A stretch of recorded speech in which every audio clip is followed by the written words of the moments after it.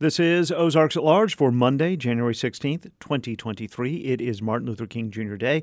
I'm Kyle Kellums, and this is 91.3 KUAF, a listener-supported service of the School of Journalism and Strategic Media at the University of Arkansas. Thank you for being with us on this Monday.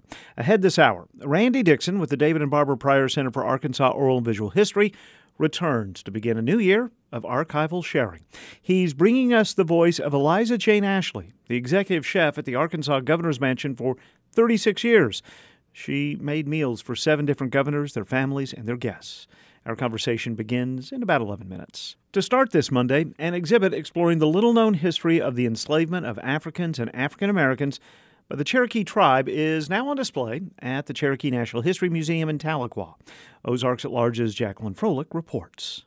More than 13 million Africans, beginning in the 16th century, were kidnapped, shackled, and transported from their tribal homelands to the Americas, where they were purchased by early European colonists and later Americans as slave labor. Cherokee, Chickasaw, Choctaw, Muskogee, and Seminole tribes also engaged in chattel slavery, even when forced to abandon their indigenous homes and farms under the Indian Removal Act of 1830 and marched to Indian Territory, present-day Oklahoma. These tribes brought their enslaved men, women, and children with them. Within 30 years, as many as 10,000 Africans and African Americans lived in bondage in Indian Territory. The Cherokee National Government in 1863 was the first tribe, however, to outlaw slavery, 3 years later granting Cherokee citizenship rights to the newly declared freedmen and their descendants. But many decades later, in 2007, Cherokee tribal members overwhelmingly voted to strip enrolled freedmen descendants, which then numbered 2,800, of their membership and critical benefits, redefining tribal citizenship and entitlement only to those who could prove Cherokee ancestry. The Cherokee Nation Supreme Court, in response to a 2017 U.S. District Court ruling, struck down that blood quantum mandate from its constitution and tribal law, reinstating the freedmen. A new exhibit, We Are Cherokee, Cherokee Freedmen and the Right to Citizenship, reveals for the first time this fraught history, says Cherokee Nation Principal Chief Chuck Hoskin, Jr. Now, Cherokee history is full of rich moments, full of great triumph, full of Cherokee people acting collectively to overcome tragedy, work through trauma, and build a great nation. Recognizing that's important and telling that story is important, but we have to tell the whole of the story. We have to recognize that there were times that we imposed trauma on others, and I'm talking specifically and plainly about the enslavement of other human beings. I mean, we have to acknowledge that we enslaved African Americans under our own law. We have to say that part of our economy was built literally on the backs of people we enslaved. If we ignore that, if we suppress that, we do to freedmen and their descendants the same things that have been done to Cherokee people. Our story has been suppressed. Our story has been denied. And I think any nation is a stronger nation if they tell the whole of their story, the tragedy, the triumph, and the chapters that are dark and difficult. Hoskin believes this groundbreaking exhibit instills certain hope. That we're in a new era in which, yes, we're recognizing that history, but we're also working towards collective healing. And this exhibit isn't just for Cherokee citizens of freedmen descent to come and see, although I hope they do. It's for all Cherokees to come and explore our history, to recognize what happened, and to make sure that in the future we are acting as a unified people. Presently, the Cherokee Nation, which count more than 400,000 members, occupy a 7,000 square mile area of northeastern Oklahoma across 14 counties. Members must prove ties to at least one direct ancestor listed on the Dawes Roll, a federal census of Native inhabitants compiled over 8 years at the turn of the 20th century. More than 11,800 citizens of freedmen descent are presently enrolled in the Cherokee Nation, including Melissa Payne. Being a Cherokee citizen makes me proud. I can smile and say I am Cherokee. My mother worked extremely hard for the rights of her children, her family, all of us. And so I must say, I'm thankful. I'm thankful that we've moved forward, and I am proud to say I am Cherokee. Melissa Payne is a Freedmen historian and member of the Freedmen History and Art Project Steering Committee.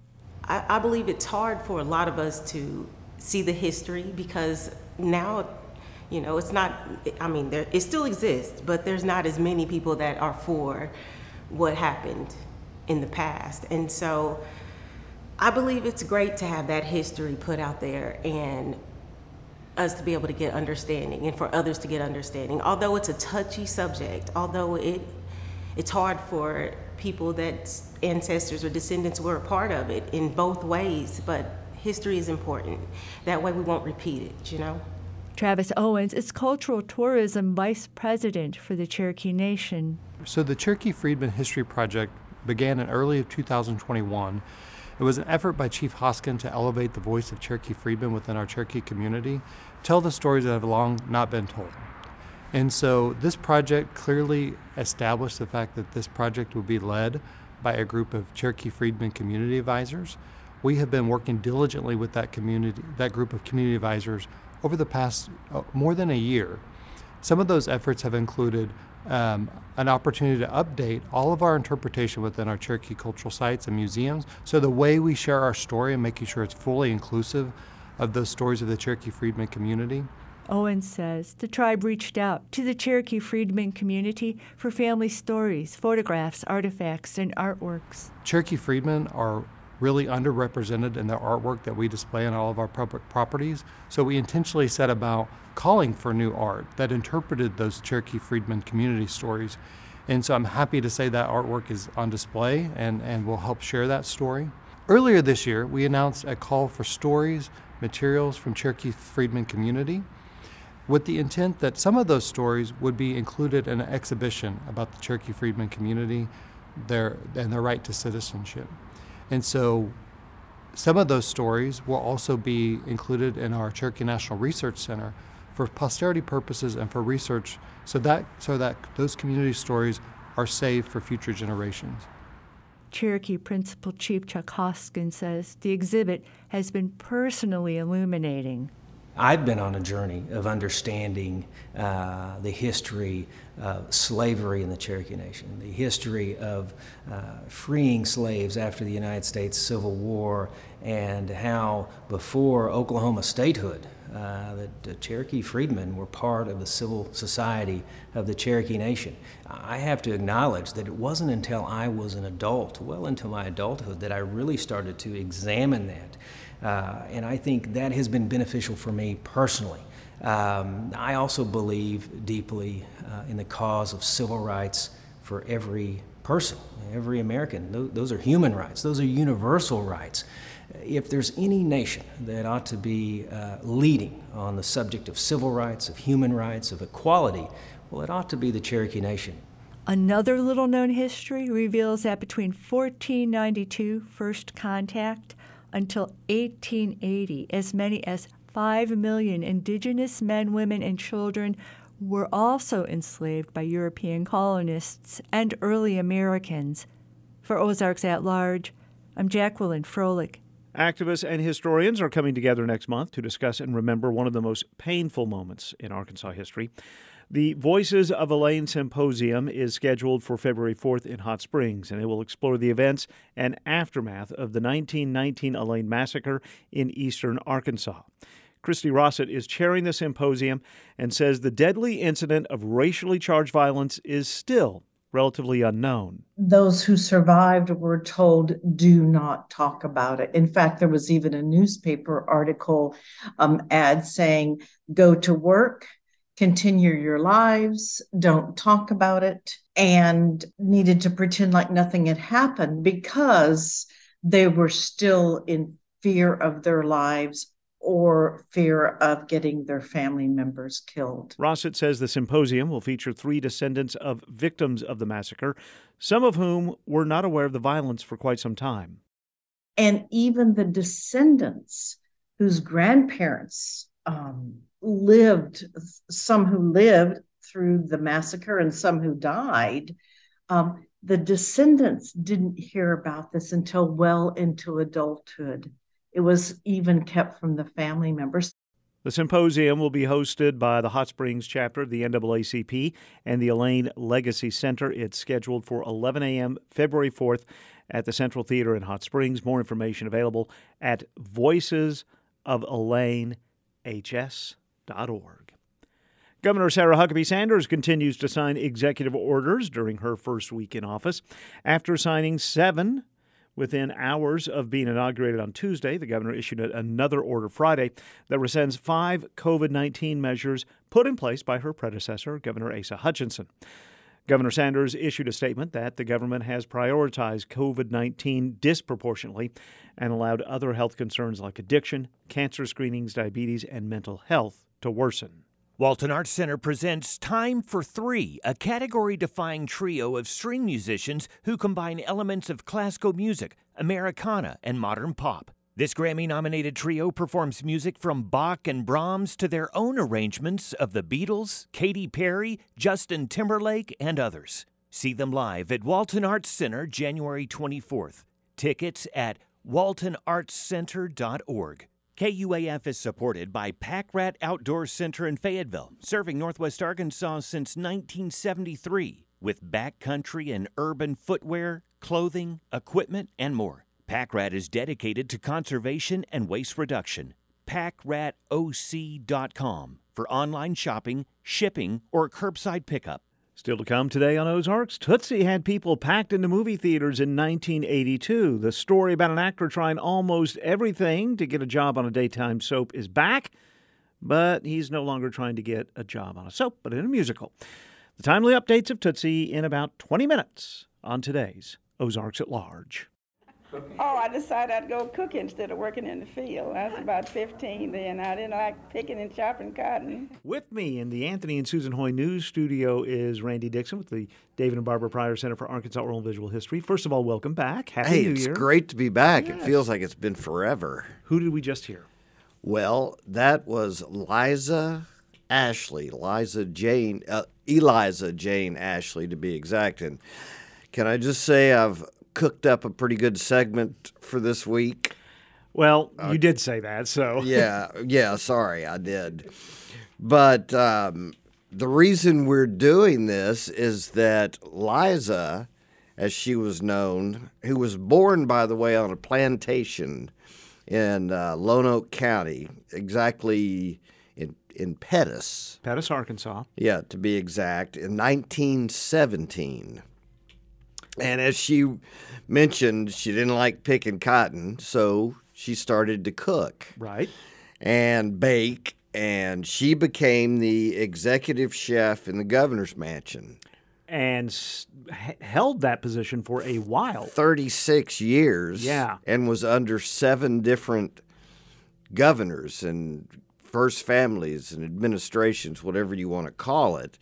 And she started there actually in 1954 as a maid for Governor Francis Cherry. It's going back a ways. Yes. Yeah. And then when Orville Faubus came into office in 56, she became the executive chef.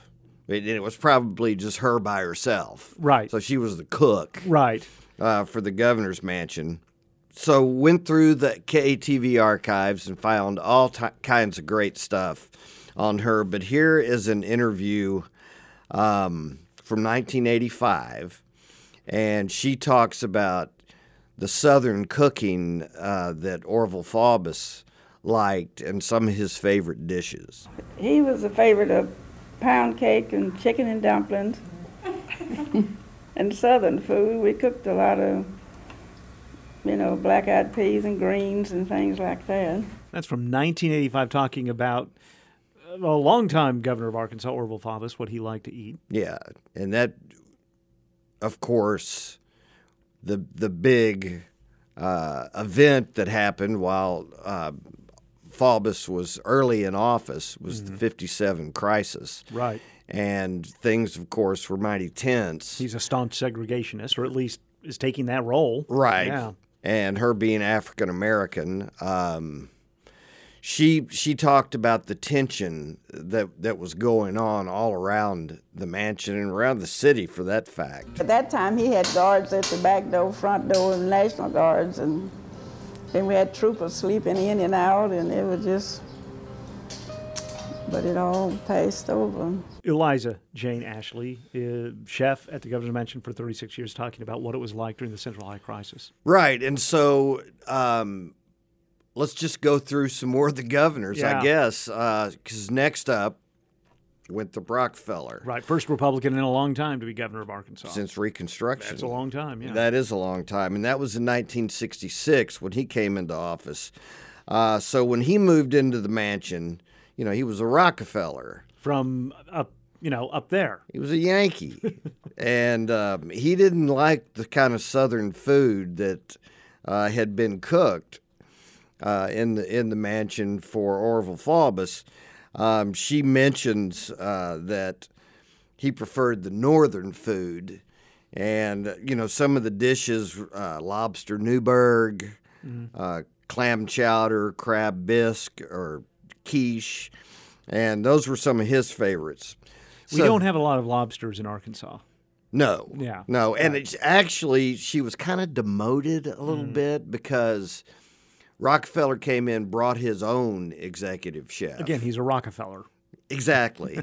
And so she was the assistant, would fill in when he was gone, would work on weekends, that sort of thing. But then came Dale Bumpers. From Charleston. Good old Southern boy. Yeah.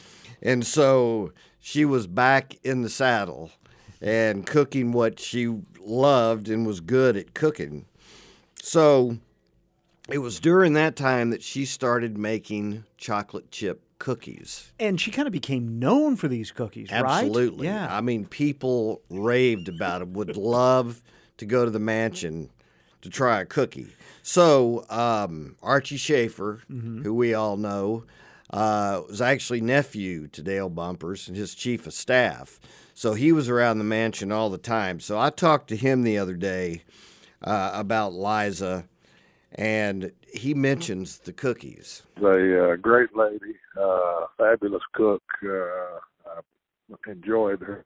Cooked a lot of Southern comfort food, I guess it's called, and was also very well known for her chocolate chip cookies. And I know cookies of Liza's that I ate over the 4 years I worked in the governor's office. But later on, Brent Bumpers, Governor Bumpers' son, got in the cookie business and developed a product they called Brent and Sam's cookie that I think was based on Liza's chocolate chip cookie recipe. Archie Schaefer, who was chief of staff for his uncle Dale Bumpers when Dale Bumpers was governor, talking about cookies that were at the mansion. Right. And the Brent and Sam's gourmet cookies. And they became a big hit. They were in stores. Nationwide. Yeah. Oh, everywhere. Yeah. And so I was intrigued by Archie's comment that, maybe he used the recipe, maybe he was inspired. So Archie got me in touch with Brent. Anyway, I fell in love with Liza's cookies, and I told her at age 20 that someday I was going to market her cookies. Anyway, she didn't take me seriously, and I was only half serious anyway. But sure enough, 12, 13 years later, I came to her. I guess I wasn't convinced I wanted to practice law the rest of my life, so I told her I'm ready to market her cookies, and she was all for it. And so I asked her, I told her I wanted to use her name too. We did start off for a few months calling them Liza's Chocolate Chip Cookies. And I was going to pay her a fee just to use her story and a likeness. We were thinking about putting a picture of her on the bag, and then our hook was going to be, you no longer have to be invited to the governor's mansion to enjoy Liza's famous chocolate chip cookies. I asked her for the recipe, and she said, well, I just used that recipe on the back of the Nestle's chocolate chip cookie bag, that Toll House recipe. I thought, oh my God, I thought this was some, long-time family secret. I did a little investigation, as only a former journalist who's now a university state employee would do. Right. But I compared the two recipes, and hers is considerably different. Basically, I think, being a baker myself, every cookie or even cake all kind of have basic elements that you stick to, but this was kind of different enough that it's a different cookie. Okay. Yeah. You want to try one? Yes. Well, I told you I'm a baker. Yeah. So I baked some last night. All right. So I brought some with me, and I'm telling you. Oh my goodness. Those look delicious. Well, try one, and I hate to do this to the listeners, but I want to see what you think. If it's not the best chocolate chip cookie I've ever had, it's darn close. More than half a dozen chips in this regular-sized cookie. Yes. That's the way to do it, my friend. That was one thing in the recipe. It takes 2 whole bags of chocolate chips, and I think what's different about this recipe, and it makes them taste so rich, is that, well, first of all, she uses 4 sticks of butter, which I'm never against. My goodness. I like the butter. But this is rich. But instead of just using regular cane sugar, she uses half white sugar, half brown sugar, which gives it sort of that creamy, deep texture and flavor. So anyway, enough about that. So Brent ended up selling Brent and Sam's to Lance's for a reported $20 million. It's a lot of cookies. So...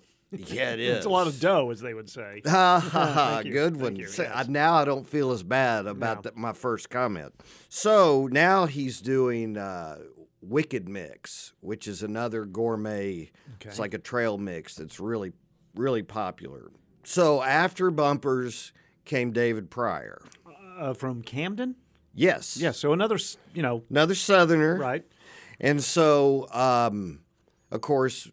we're close to the Pryors, and I talked to Barbara, David Pryor's wife, former First Lady of Arkansas, and we talked a lot about Ashley. One of the things I asked her about was, obviously, it was the first time she had ever had a cook. Oh, yeah, of course. And, well, here's Barbara. It was really wonderful because I'm not the best cook in the world, and so when all of that occurred, I was absolutely thrilled. So was she that good? She was so good. She was absolutely excellent. And we would sit down every, at the beginning of each month and make the menu for a month, more or less. And if we had special events like people for lunch or dinner or teas or coffees or those kind of events, that was different. But just for the family menu, we would sit down and plan that for a month. And she would grocery shop for a month. She was very organized, and she was just a natural cook. She said she was like, part of the family. Yeah. And they would go and do things. She was always included because, she was there. She was part of the family. But, that sentiment was echoed by Gay White. The First Lady and wife of former Governor Frank White. Right. The late and Frank White. If you'll remember, he defeated Bill Clinton after one term, was in office from 80 to 82. Then lost to Bill Clinton. And then lost to Bill Clinton. But I caught up with Ms. White the other day, and she told me that Liza was always kind of a calming influence around the mansion. She was such a loving, comforting presence in the mansion. And there were times when Frank would get beat up in the press or whatever, you know, and he took it in stride. I always cried. You know, she would just pat me on the back and just, she was so loving and caring, and she was a very wise woman. Eliza was very wise. She was very discreet. She never talked poorly about any of her previous employers, you know, or people who had lived there. She was very kind and gentle, and but yeah, I just, she was like having another mother, you know. I really was glad she was there. An amazing woman. I mean, think about it. Born on a plantation, and well, coming up, we're going to talk about a book that she did. Right. And that sort of involves the Clintons, because she did it while they were in office, and she worked for the Clintons the longest, obviously, you know, from 78 to 80, and then from 82 on. And so here's a 1970 or 87 interview with then Governor Bill Clinton talking about Liza, and it seems like, and I thought this was a recent thing after he was president, that he was on a diet and went vegan and all that, but apparently he's always been trying to watch his weight. I enjoy eating her food, and I appreciate the fact that she's flexible enough to change the way she cooks sometime if I want to change my diet. I think she'd have me eating totally old-fashioned Southern cooking, and I'd weigh 280 pounds if it were up to her, but she's even good enough not to load me up for a few months at a time so I can get my weight back down. You won't believe what Clinton's favorite dish was. So from Hot Springs. Yeah. Oh, ribs or something? Nope. No? Not even close. Let's hear him. Chicken enchiladas. That's probably my favorite thing. They're absolutely wonderful, and I can eat a whole casserole full in a weekend. You're right. I wouldn't have guessed that. That's right. Chicken enchiladas. But I don't fault him for that. Well, no. And I looked at a recipe, and this ain't diet food or vegan food. Right. I mean, there's lots of cheese, lots of sour cream. I mean, everything that's not necessarily good for you, but great tasting. Yeah, right. Yeah. So you ain't going to lose weight eating that. So speaking of recipes, she did write a book. Yes. And I have a copy of it here. It was in 1985. She did it with Carolyn Huber, who was the chief executive of the mansion. Mm-hmm. She ran the place. And it's called 30 Years at the Mansion. And you can still get it on Amazon. But, it's got her recipes, and it's broken up by different governors and some of their favorites, and she tells stories, and there's all kinds of pictures. Is that where you got this cookie recipe? Absolutely. So and I hope I was true to it, and she's looking down, smiling that I did okay with her recipe. She retired in 1990, or semi-retired. She was going to leave the mansion, but then, that she was called in for special occasions and dinners and things like that, because not only could she cook Southern food and bake cookies, but she could do gourmet food, evidenced by what she did for the Rockefellers. Right. But she even fed Clinton's transition team after he won the presidency, and all those people came to town. Wow. And were working, Stephanopoulos and all right. All those guys. So she was also in D.C. for his 93 inauguration.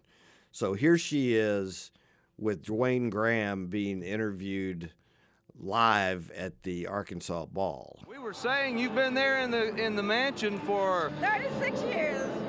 And you cooked for the Clintons now for, 12? Uh-huh. When he come there, he was just a young man, him and his wife. They didn't know what to feed him. Did you teach him how to eat? Yeah. What kind of food did you prepare for President Clinton? Well, I like to cook the chicken enchilada, and he likes chest pie, and they like stuffed pork chops and stuff like that. Now, what are you going to do now that they're up here? Well, I just have to find something else to do. I'll miss him, but I'm proud for him. All right, so now she can say, I was the chef for the president. Yes. I mean, that's 2 senators and a president. That's a very good point, yeah. Yeah. So now that Clinton's president, Liza is a hot commodity, and so is her book. Good. I mean, she's being called on to talk shows, and all the networks want her on. And anyway, here she is on a clip from ABC's home show talking about Bill Clinton and him occasionally coming in the kitchen and baking. Well, he cooked on Saturdays and Sunday morning breakfast, him and Chelsea. Oh. What did he make? Probably made pancakes. I know one time he couldn't find the sifter to sift the flour for the pancake. He didn't know they don't sift it no more, and I don't think whether they even sell sifters or not. So at this point, she's a celebrated author. Of course. And so she spent her time doing book signings and doing a lot of interviews, but here's an interview with her from 1993. I love it. I love, like people, it first worried me when I left the governor's mansion because I hated to leave when it was time to go. Then I got started traveling with this new cover. That's what set it off. They see you with now the President of the United States. That makes a difference? It makes a difference. Yeah, so we're still in the first few months of the Clinton presidency. That's right. Yeah. And she, she hadn't slowed down a bit. She's probably more busy than she was in the mansion.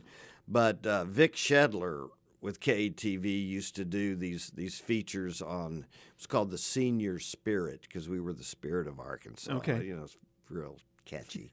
But this is an excerpt from a story he did, a feature story on Eliza Ashley. People has been here really in my little old house all over the world making pictures. I never seen nothing like it. I told them it's a funny thing that I wouldn't have been known if he hadn't got to be president. I don't know about that. Simple recipes with the Eliza Ashley touch seem to work some kind of kitchen magic.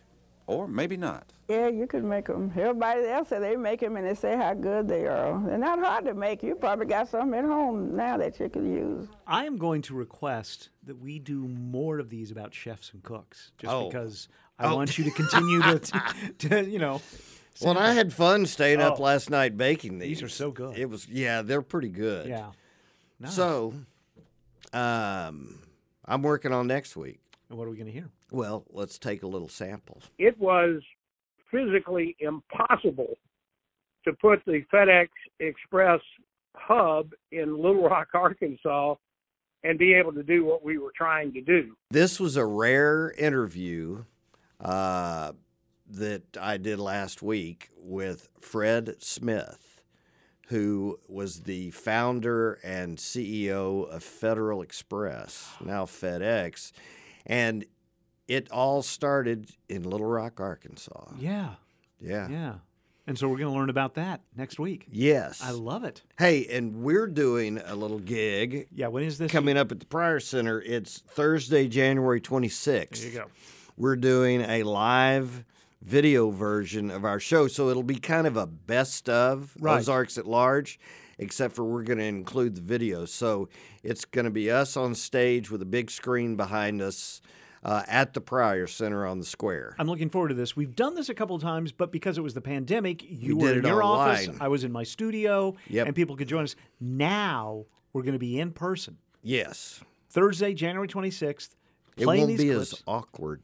Well, I can't. I make no promises. Well, that's true. It is us. And it's free, right? Oh, yeah. Do people need to register in advance? That helps. Okay. But you can also see it online. So you can go to the Pryor Center website and sign up for it. Okay. And it'll be streaming on Facebook and several different. I want to have a packed house. I hope so. Okay. Maybe I'll bake cookies. That could bring some folks. Careful what you say. Randy Dixon is with the David and Barbara Pryor Center for Arkansas Oral and Visual History. You'll be back next Monday. We'll talk about Fred Smith and FedEx. You and I will be together Thursday night, January 26th, in person at the Pryor Center on the Fayetteville Square. You can learn about Arkansas history by Googling Pryor Center. And I'll deliver. Coming up on Season 4 of Undisciplined. I love the ways that they use their environment. I love that they use physical, like the plants that were in Africa, specifically West Africa, they not only use them for medicinal purposes, but they'd use them for physical means too.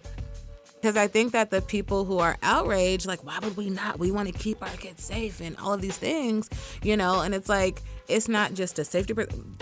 These school resource officers are trained to be police officers. The Constitution says it's not right to hold you in custody just because of your poverty.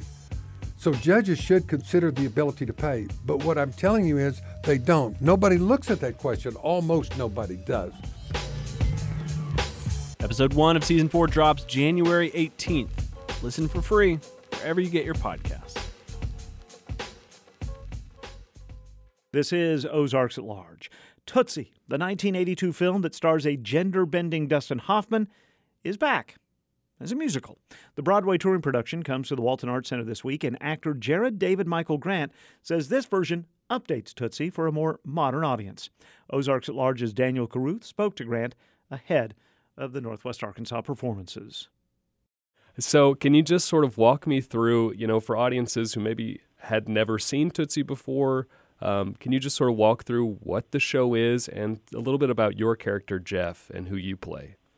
Yes, so Tootsie tells the story of talented but difficult actor Michael Dorsey, who gets jobs, but he's not successful at keeping the jobs because of how arrogant of an actor he is. So because he lost out on his most recent job, he's turning 40. He starts to get in his head like, is this right for me? Have I been doing it wrong? What's wrong with everyone else? He's not thinking about what's wrong with himself. And so he has a terrible idea of dressing up as a woman to get a job. And he gets the job, and then we see his rise and downfall from the decision that he has made. And I play his best friend, Jeff Slater, who is kind of like, I like to say, the Jiminy Cricket to his character, kind of giving him those words like, you're doing something very terrible and you should not do this, and here are the reasons why. Yeah, and for you, so what sort of drew you to the Jeff character role, to the voice of reason in this play? I just love how brash he was, just like very opinionated, very open about how he feels. And I kind of shy away from being too real with people at times, and Jeff just jumps in there. And I'm like, oh, I love that about him. He's so forward with his thoughts, and I just love how real he is. And it takes a good friend to just be straight up with someone like that, too. So I think I've also learned some good lessons. And, thinking about, you said this idea that he has, sort of the premise of Tootsie is, as Jeff puts it, a terrible idea. And the original movie, Tootsie, came out in 1982, and a lot of sort of the things about it that are maybe shocking or probably problematic, outdated today. Does the musical update any of that or tackle maybe gender identity differently? Yes. So what was wonderful is that we were able to have the book writer for the musical, Robert Horn, in the writing process with us last year and this year to really work with the book and not make it what the movie was. So our version, we have to include more songs in it. Instead of it being based in a soap opera studio, it's based in the creation of a musical. So they're putting on a musical instead of doing the soap opera. We worked a lot with not having to make fun of the trope of dressing up as a woman. It's more, the jokes are more based off of the situation of what's happening with him because of these bad decisions that he's made. The women character have a much stronger voice in these in the musical, I'd say. But yeah, very different from the original movie because it was good, but it's some bits were a bit problematic. But yeah, we try to stay away from those problems that the movie had, and we kind of tended to fix them, I'd say. So can you talk a little bit about taking this kind of well-known film and turning it into a musical, and maybe for you, how you approach that, like as an actor? Would you approach it differently as a musical role rather than just a straight play or something? Oh, yes, for sure. I know in the movie, Bill Murray played my character, and I watched the movie just because I knew of Tootsie. I didn't know much about it. So watched the movie, and I saw what Bill Murray was giving, and then I saw clips of the musical. The actor in the musical also gave me, like, I saw what he was bringing to the table.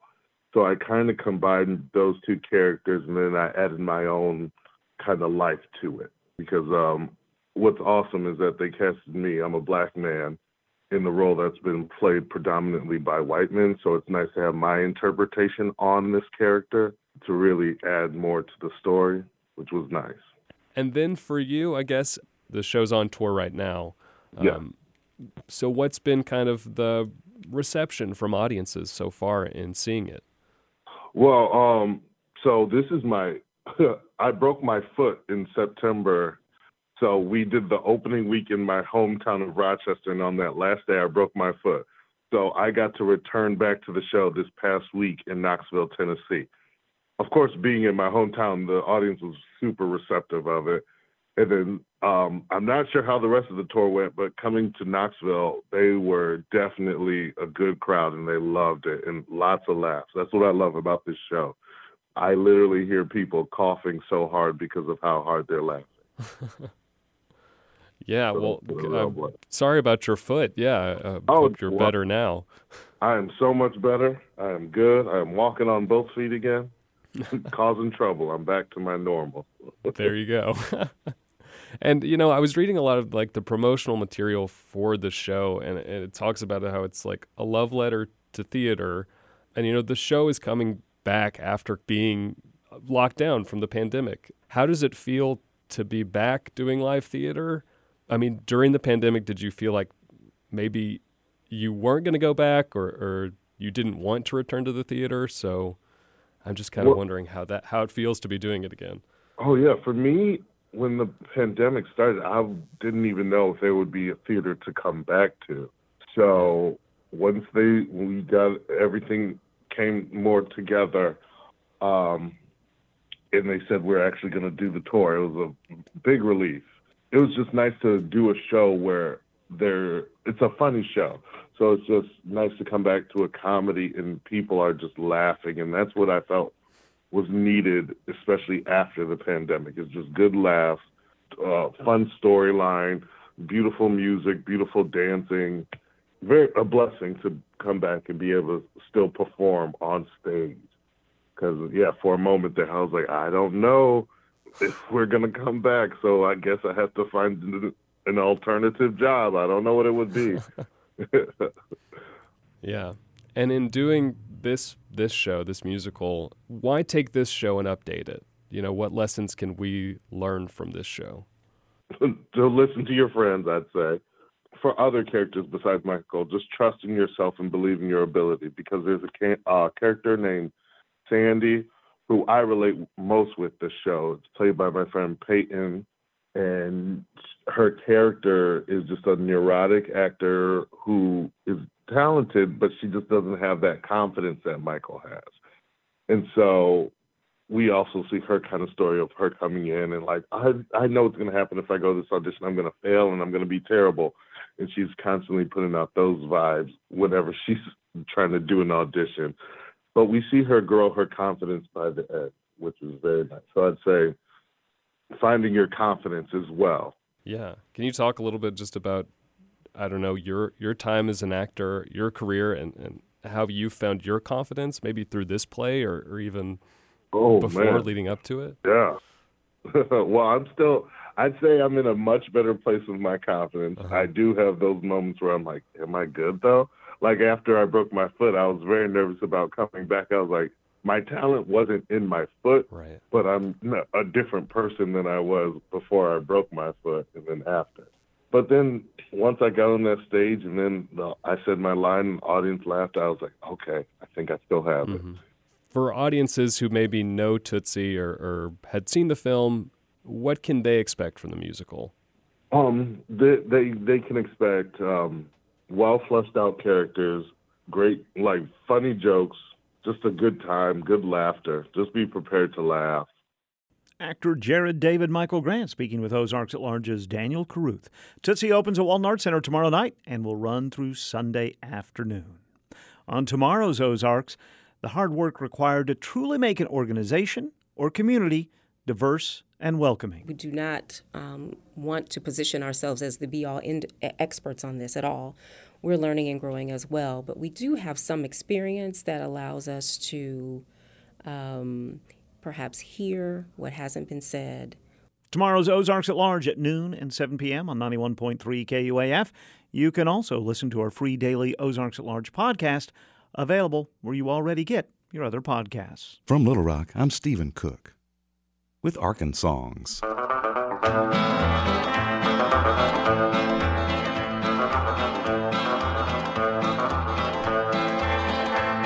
You've all heard of me and the things I've done. Satan chauffeur don't play for fun. This coach is pulled with fire-bred steeds, and I know every one of your wrong deeds. James Calvin Minor was born January 20th, 1931 in DeVal's Bluff in Prairie County. He became a disc jockey, label owner, producer, music publisher, and country music performer. Minor, known then as Calvin, enjoyed singing and learned to play the guitar.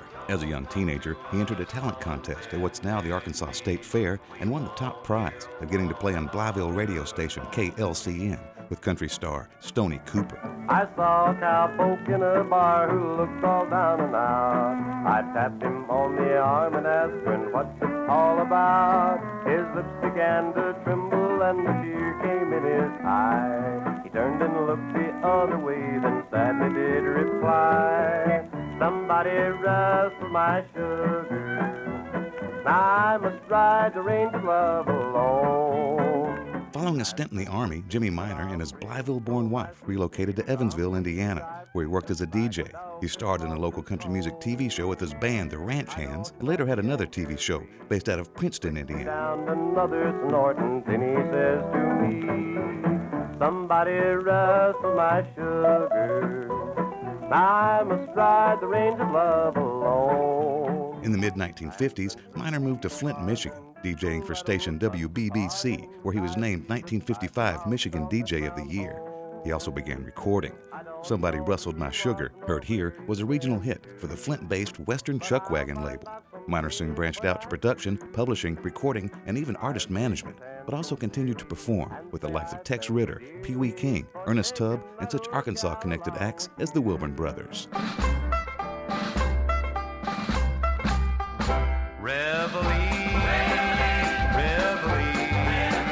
Another dawn is calling you to reveille. History tells us terrible fate came to those who slept too late. Rise and shine, get up, it's time for reveille. High up in the Catskill Mountains, Rip Van Winkle went to sleep, and for 20 years old Rip slept right on through. When he woke, the sight that met his eyes made Rip Van Winkle weep. There was not a soul around, the old man knew.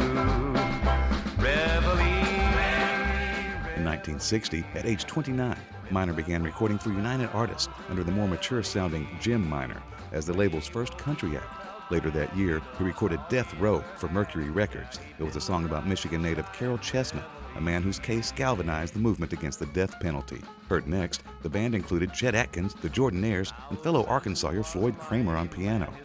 Oddly, another Arkansawyer, Ronnie Hawkins of Huntsville, recorded the Ballad of Carol Chessman the same year. Chessman was executed May 2nd, 1960.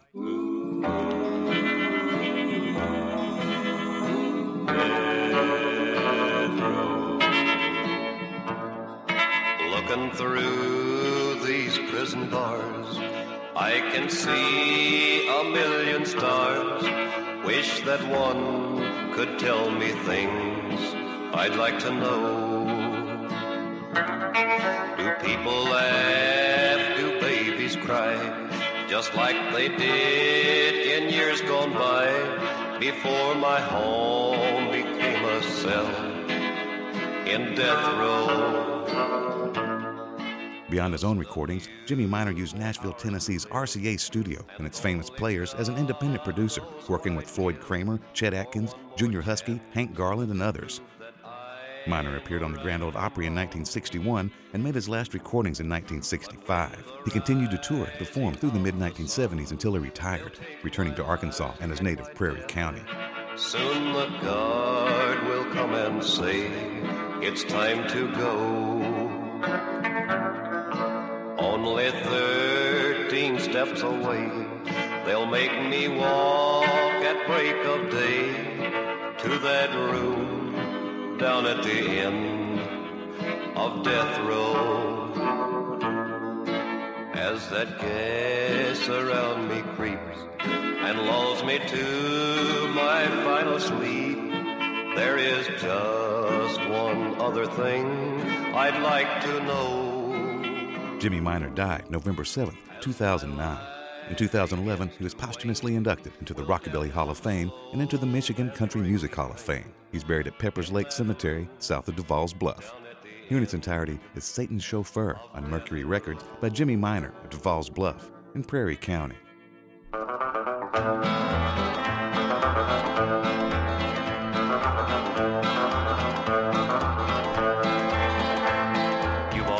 Me and the things I've done. Satan's chauffeur don't play for fun. This coach is pulled with firebred steeds, and I know every one of your wrong deeds. Your name is on a page of our big book. Rich man, poor man, thief or crook, and it makes no difference how you moan. Oh, Satan and I want to hear you groan. Don't come to us on bended knees. We won't hear one of your false pleas. You had your chance but passed it by. Come on, sinner, now let's hear you cry.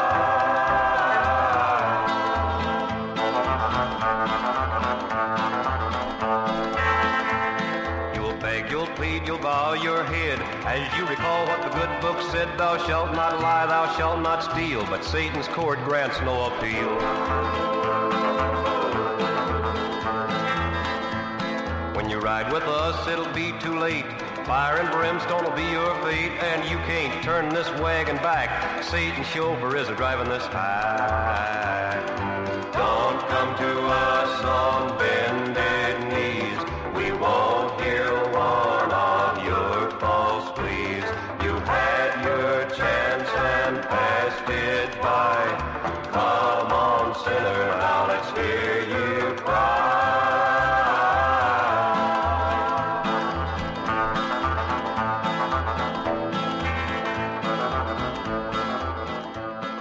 Jimmy Minor of Duval's Bluff in Prairie County with Satan's Chauffeur on the Mercury label from 1960. It's another song of Arkansas. From Little Rock, I'm Stephen Cook with Arkansongs. Arkansongs is a production of Experiment Station Studios. Producer is Keith Merckx. Arkansongs since 1998. Arkansas Razorback runner Britton Wilson starting 2023 by setting a new collegiate record in the 600 meters. Friday at the Arkansas Invitational, the sophomore finished the race in just over 1 minute and 25 seconds, bettering the previous collegiate record set in 2021. Overall, Wilson's marked the 7th fastest ever by a U.S. runner, the 10th fastest ever run in the world. Crystal Bridges Museum of American Art invites guests to the final weeks of Fashioning America, an exhibition dedicated to American fashion from across 2 centuries, with more than 100 garments and accessories on display. On view through January 30th. Tickets and information at crystalbridges.org. Mentioned Britton Wilson a minute ago and what she did during the Arkansas Invitational Friday. The Razorback women's basketball team in action tonight. They're in Bud Walton hosting Vanderbilt, trying to improve to 4-1 in the SEC. Meanwhile, the men's basketball team will attempt to snap a 3-game losing streak Wednesday night in Missouri. Razorbacks are up to 1-4 in the SEC with a 13-point loss at Vanderbilt Saturday afternoon. This is 91.3 KUAF, Fayetteville, Fort Smith, Bentonville, and Decatur. Ozarks at Large, a production of KUAF. Today's show created inside the Anthony and Susan Hoy News studio. Our theme written and performed by Daryl Shawn. Contributors this Monday included Jacqueline Froelich, Daniel Caruth, and Randy Dixon. I'm Kyle Kellums. Thanks for being with us.